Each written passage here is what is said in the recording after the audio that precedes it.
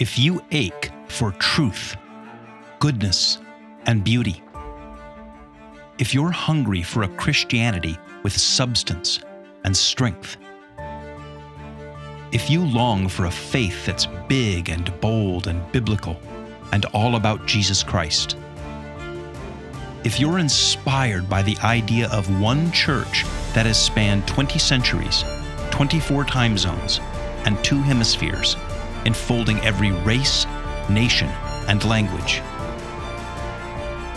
then you're considering Catholicism. Welcome to Considering Catholicism. I'm Greg Smith, your guide to the faith, life, and civilization that is historic Catholic Christianity.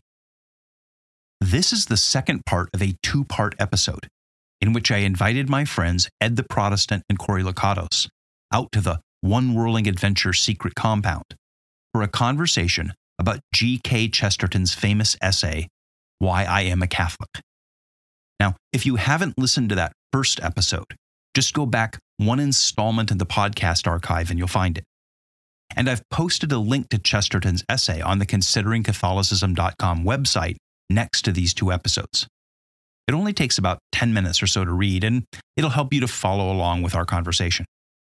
And if you have any thoughts, questions, or suggestions, please send me an email, greg@consideringcatholicism.com.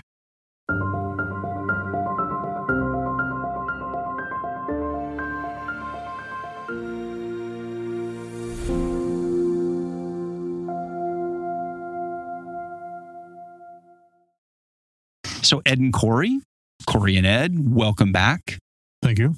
Thanks for having us back. Well, actually, we've not left. Back meaning you turned the button off. You could have kicked us out. That's right.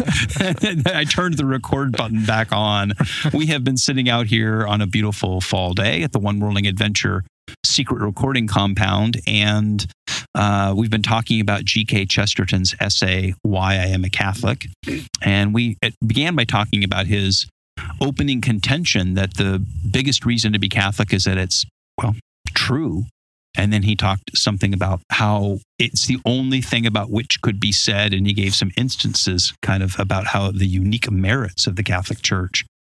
And we cut that, we hit the pause button, and now we've hit the play button or record button again. And we're going to pick up the next part of the essay where he says, look, I could list 10,000 reasons or unique merits of Catholicism. He said, but since in this short space I can only take a section, I will consider it in its capacity of a guardian of the truth. So now in the middle section of the essay, he camps on the one thing that he wants to, I think, camp on here as the most compelling feature of Catholicism is that it functions as a guardian of the truth. And then he gives some historical examples of how the church has acted as the guardian of the truth. And, I'm not going to read them all right here, but he kind of goes through history, talks about how the church has protected civilization, Western civilization, Christianity from error. So let me throw this to you guys. As you read this, or this notion of the guardian of the truth, church is the guardian of the truth, what does Chesterton mean by saying that the Catholic Church is the guardian of the truth? And maybe, interestingly, what does he not mean? Well, I think what he doesn't mean, which is a good thing to stipulate ahead of time, is shown in one of those examples he talks about, where he's talking about the then contemporary controversy over evolution, like in the Scopes monkey trial and that kind of thing, versus biblical fundamentalists versus evolutionary theorists. And part of his comment on that is that the church hasn't, commented on the conclusions of science because science hasn't concluded. Science is ongoing. It tests theories. It hones them. It replaces them. And so when he says that the church is the guardian of the truth, he's not talking about what is the origin of this particular species or scientific truth, that kind of thing, which of course is a type of truth. Like we could say true or false things about the natural sciences, but he's talking about truth in faith and morals, of fundamental truth, of wisdom, things that are beyond and in some sense more important and definitely more settled, more timeless than something like the latest scientific theory.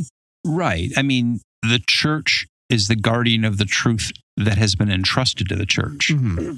There's this old idea that comes from St. Paul that there is the good deposit. Mm-hmm. In other words, that God in Christ gave the apostles a sort of deposit of truth and the faith. And it's the things that, we talk about. God created the world. In time, he sent his son who lived and died on a cross and rose again and built the church and so on and so forth and everything that goes with that. And this is a good deposit of the truth that has been entrusted to the apostles to guard and transmit and defend unto the last day. It doesn't necessarily mean that the church knows the lotto numbers for the super lotto next week, or that the church has all scientific knowledge. Or the church can tell you what the perfect political solution or system is for the present day, but it can tell you the principles by which you would decide that. It can tell you about the dignity of human life or about any number of other principles that you would need. But that is this dynamic notion. And this is very different than Catholicism, I think, than Protestantism, which lives in this space of, well, all we have is the written word, right? The canon of Scripture, sola scriptura. And all we can say is what we think that we can explicitly pull out of sola scriptura. Catholicism has a bigger notion of sola dei verbum, only the word of God. And that word of God consists not only of the written scriptures, but the apostolic tradition and teachings of it. And that deposit of faith, that truth that Christ entrusted to the church to carry to the end and to transmit to the world and to apply, that's the dynamic truth upon which the Catholic Church is not only built and not only entrusted with, and its mission is not only to spread it, but also, in a sense, to protect and defend that truth, right? Mm-hmm. Mm-hmm. Ed, you and I talked about this once when we were talking about the papacy, that there's a sense in which the power of the Pope, or let's say maybe the jurisdiction or the mandate of the Pope, is not necessarily to invent things, but to defend that good deposit. Yeah, I remember you say it was an influential thing to me that you said, because as a Protestant, I had this notion that the Pope was, making up lottery numbers or whatever, like you said. I'm tired of, here I am still journeying through this. I hate to use the word journeying. It's not even a verb. Anyway. Traveling. Yeah, traveling. Even that implies that there's something grand and noble about what I'm doing. And it's not, I don't think shuffling. Right. Shambling. Yeah. Shambling along here. That's my Protestant experience, is that we pull all kinds of other things into it. Okay, so political things and things that are not Christian truths. I don't want to join that kind of movement. Well, let's get a little bit specific here. What is the truth that the Catholic Church is the guardian of? Corey? I mean, at the most fundamental level, it's the truth of the gospel, that God created us, he loves us, he became incarnate and died and rose for us, and that he has provided this church as a means for us to come into communion with him. Okay. And a lot of things follow from that. Okay, so let's unpack that a little bit, right? So that gospel is given within a context. And the context is the salvation history, how God has worked through history from creation to fall, to the covenants made with Noah and Abraham and Moses, so on, so forth, right? Mm-hmm. Through his covenant people of Israel, the giving of the law, on and on and on, all throughout salvation history, up to the coming of the Messiah, the Christ, his incarnation, death, resurrection, the establishment of the church at Pentecost, the mission given to that church, the nature of that church, and the truth, the teachings of Christ that have been entrusted to that church with respect to, as you said, faith, morals, God's will. And that constitutes, and that also enfolds the written word of Scripture and the apostolic tradition. And so it's this large bank of truth. But in addition to that, we have over time all of the wisdom that the church has acquired and the learning that the church has acquired along the way and the tradition that's acquired, right? So each generation contributes. We've talked before about how the church is like an acorn that grows into a mighty oak tree. And so in Catholicism, Corey, I think you and I had a conversation episode once where we talked about the year zero thing, that if it's kind of a Protestant primitivism, that we always just kind of want to be operating, in the second chapter of the book of Acts, but that can... Well, and if you have truth and you're going through your life with it, that you're going to encounter situations in which you have to apply it. And that's the situation of the church throughout the ages, is we have the truth that Jesus has entrusted to us, and then we have to live it out in a world that does change. And that is a situation that means that we will acquire wisdom over the ages, because we're reacting to different situations. And maybe in a sense, the church is, you talked about the Pope having the more time goes by, the more restricted a Pope is in what he is actually being given to guard, because it's being refined and winnowed down, and he has less room to maneuver. Right. You can't contradict what has been.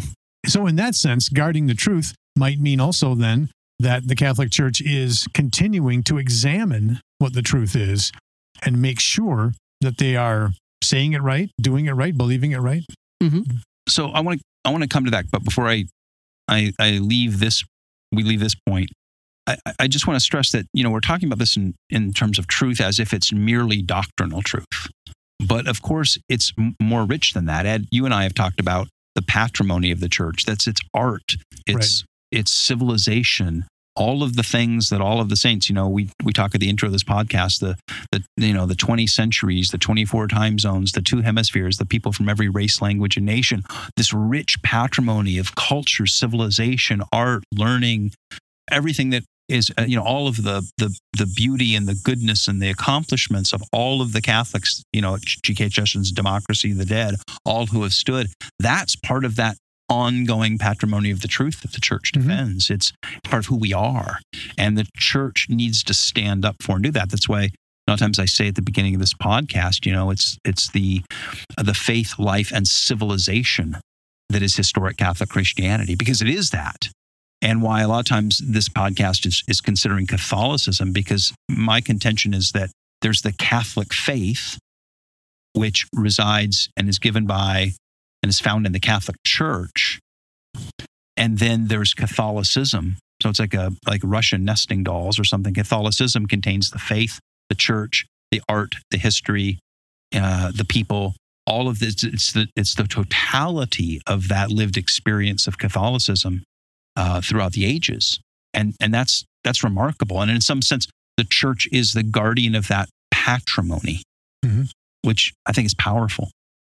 Okay, but going back to a minute ago, what Ed, you were talking about, which is sort of honing down or winnowing or whatnot, the truth, and the church guarding and protecting and being limited in what it can do, because, you have precedent. What was true 50 years ago or 500 years ago or 2,000 years ago is still truth, right? And so the church in some sense is bound by the truth that has been revealed now. Except, okay, so now we got to get to the 800-pound elephant or whatever it is that's sitting in here out in the forest with us. And that is that there's a lot of pressure in the church. There always has been pressure in the church to change its doctrines. I mean, there's always been pressures for heresy. That's been true for 2,000 years. Heresies have arisen. They've come, they've gone. But we live in a time where there's a lot of pressures for heresy and pressures for the church to either retract or change or adapt its doctrinal teaching on a host of issues. Probably the most glaringly obvious are the moral teachings of the church, in many instances where there's a lot of pressure right now in the Catholic Church to change its moral teachings on life or sexuality or a number of issues like that.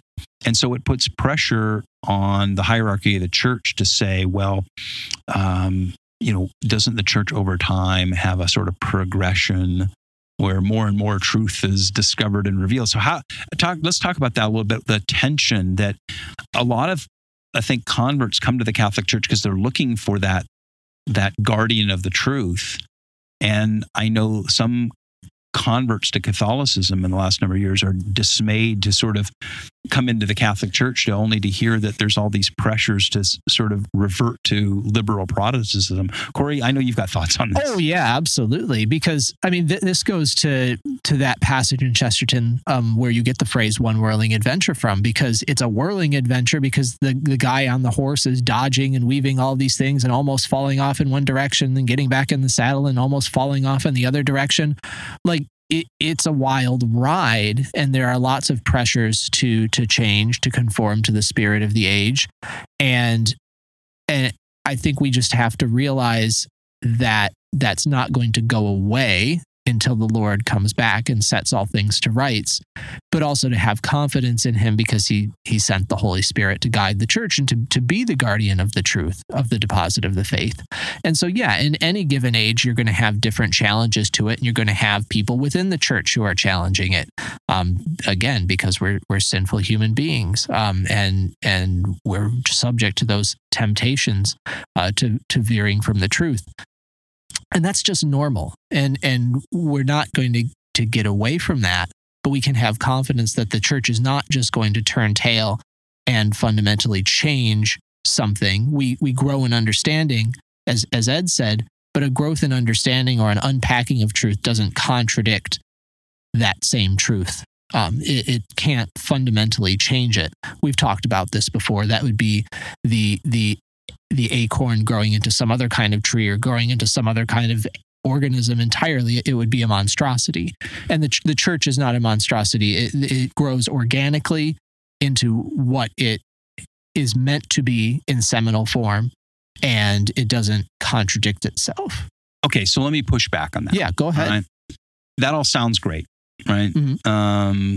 There are some people out here who are listening that feel like it's whistling past the graveyard. It's sort of happy talk about the church will never do this, it will never change, it can't, yada, yada, yada. And yet they're looking in the news and they're seeing that all of the bishops in Germany and a lot of bishops here and around the world are saying, well, hey, why don't we change the church's perennial teaching on life or human sexuality or marriage or any number of different things, right? And there's this tremendous pressure to change the church's teaching. And they're being told by people like us, oh, that can never happen. It's impossible. The church is the guardian of the truth. And so I'm kind of being devil's advocate here. Maybe, I don't know. But a lot of people are starting to get dismayed and go, what guarantee do we have that the church is going to be the guardian of its perennial truth?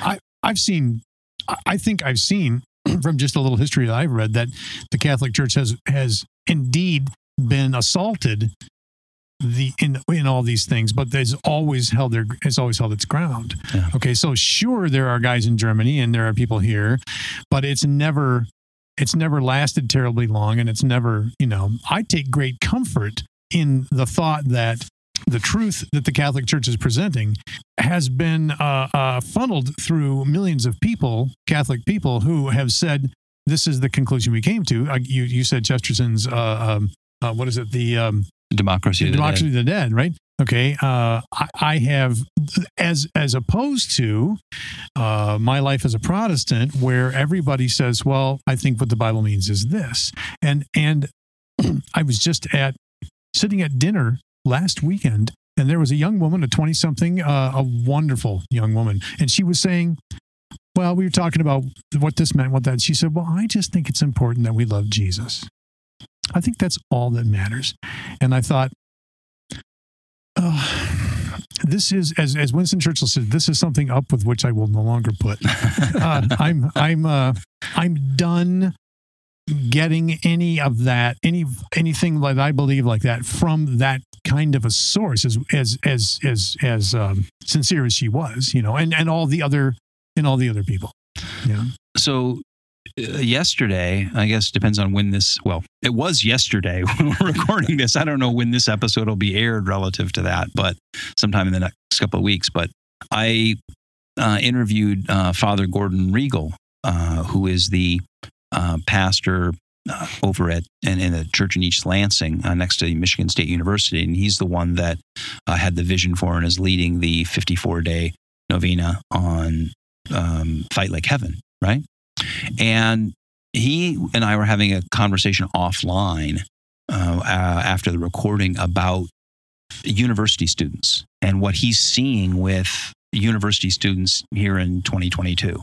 And he said so many of them are coming into the church and they're hungry and desperate, in a sense, for certainty, because this generation was raised on sort of a sea of nihilism.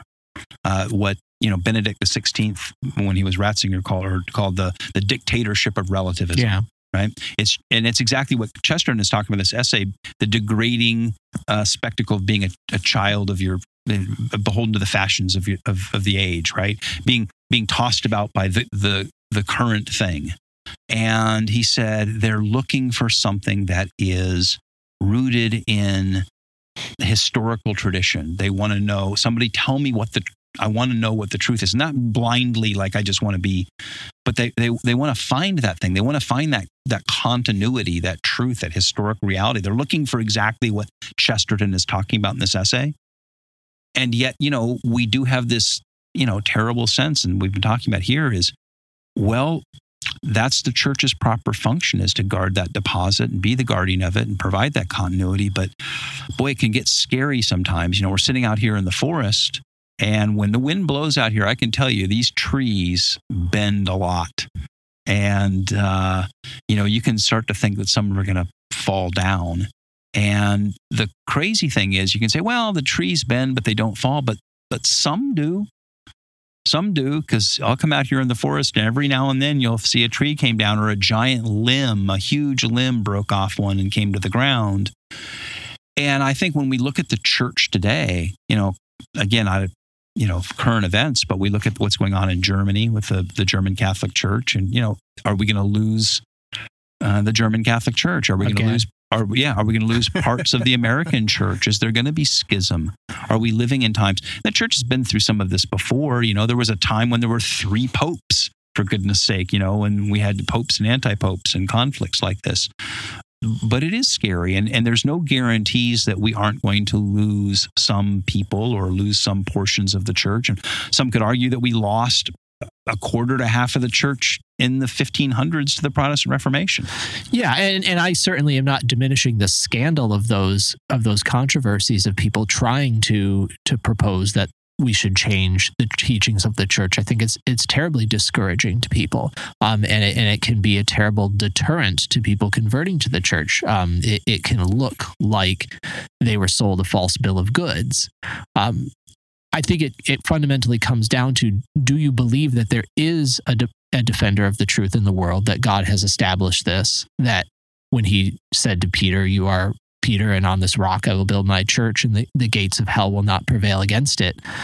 If you believe that there's a defender of the truth in the world, then who do you think it is? If it's not the Catholic Church, how is your Protestant denomination holding up in that regard? I would posit probably not very well. Do you think it's just sort of Christians in general, this idea of like the invisible church rather than the visible church? I think that one falls down pretty easily as well, because you can't define it. So if it's not the Catholic Church and you don't have faith in Christ for doing it that way, then I'm not sure how you avoid simply despairing of the thing entirely. Well, in a sense, doesn't this go back to the very first sentence of Chesterton's essay, that at the end of the day, I've come to believe that Catholicism is true. And one of the founding tenets of Catholicism is that there is a church built on Peter, and the gates of hell won't prevail against it. It may get beaten. It may sway in the wind. Some big branches may fall off from time to time, but it will withstand till Christ comes back. And if you believe Catholicism is true, then you have to believe that part of Catholicism is true, right?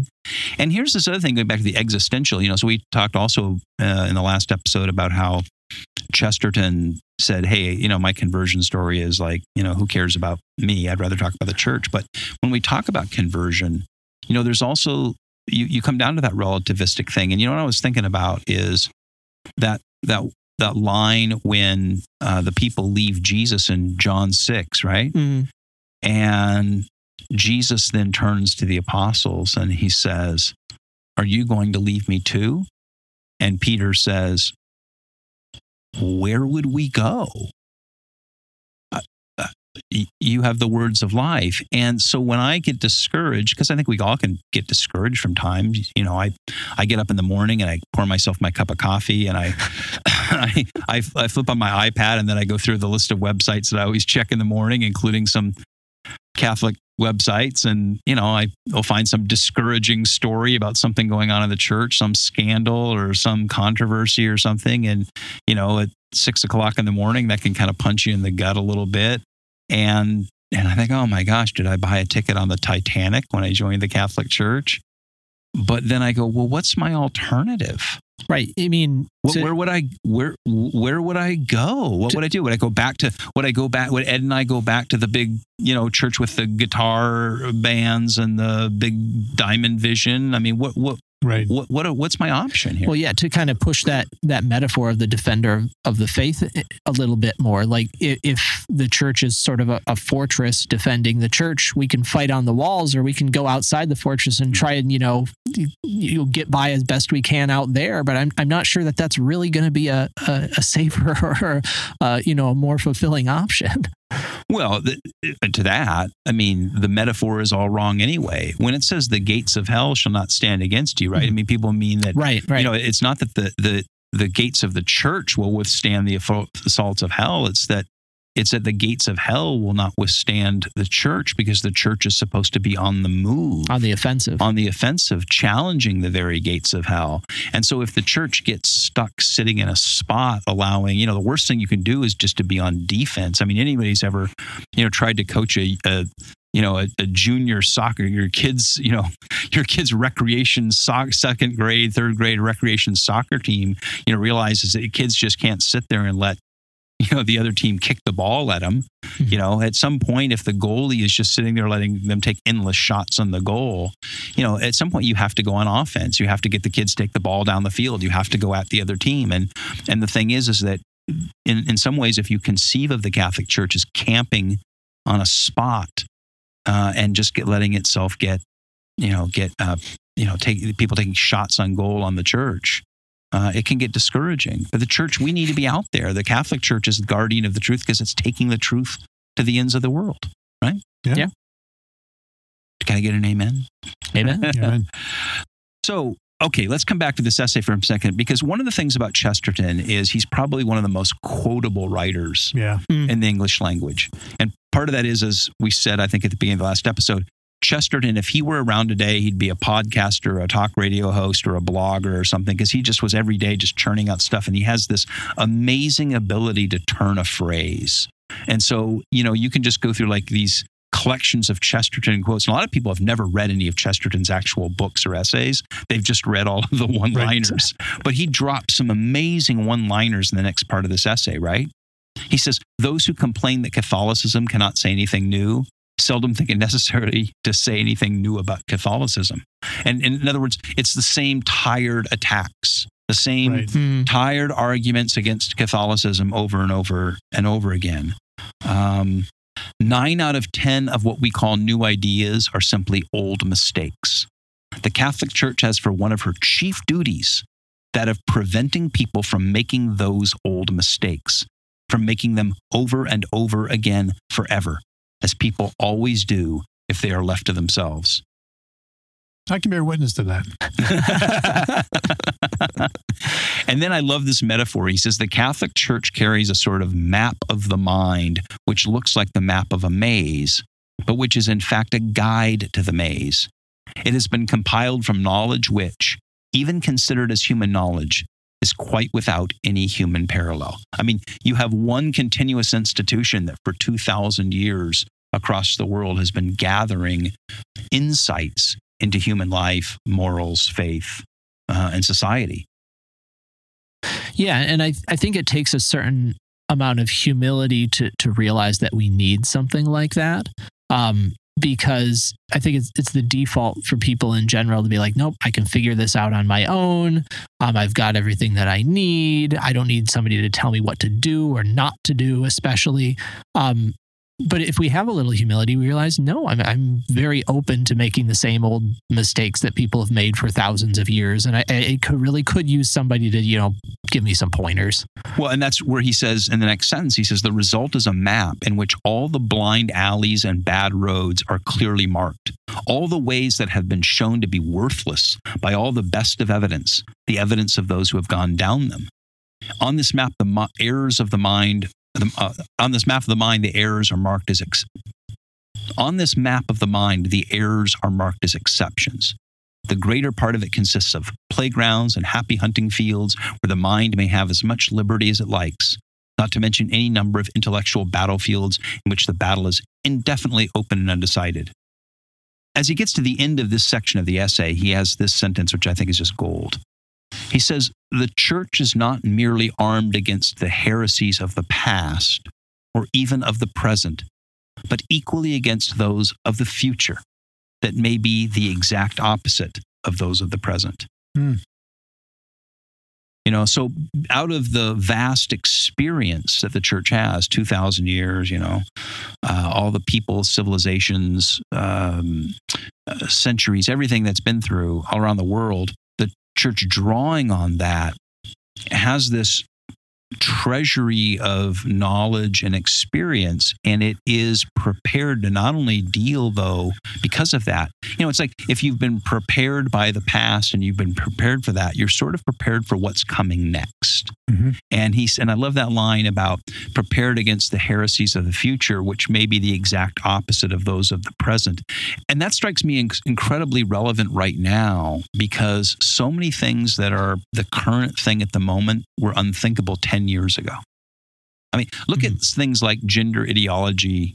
You and I are old guys, but it's unthinkable that even 20 years ago anybody would be saying this stuff. It's unthinkable almost that 10 years ago. Mm-hmm. I mean, even Corey, a young whippersnapper like Corey, has got to realize that even 10 years ago, the things that you're hearing today would have sounded insane. Oh, yeah, absolutely. And so even in your relatively short, brief lifespan, you have to, be just flummoxed by what are they going to invent next week?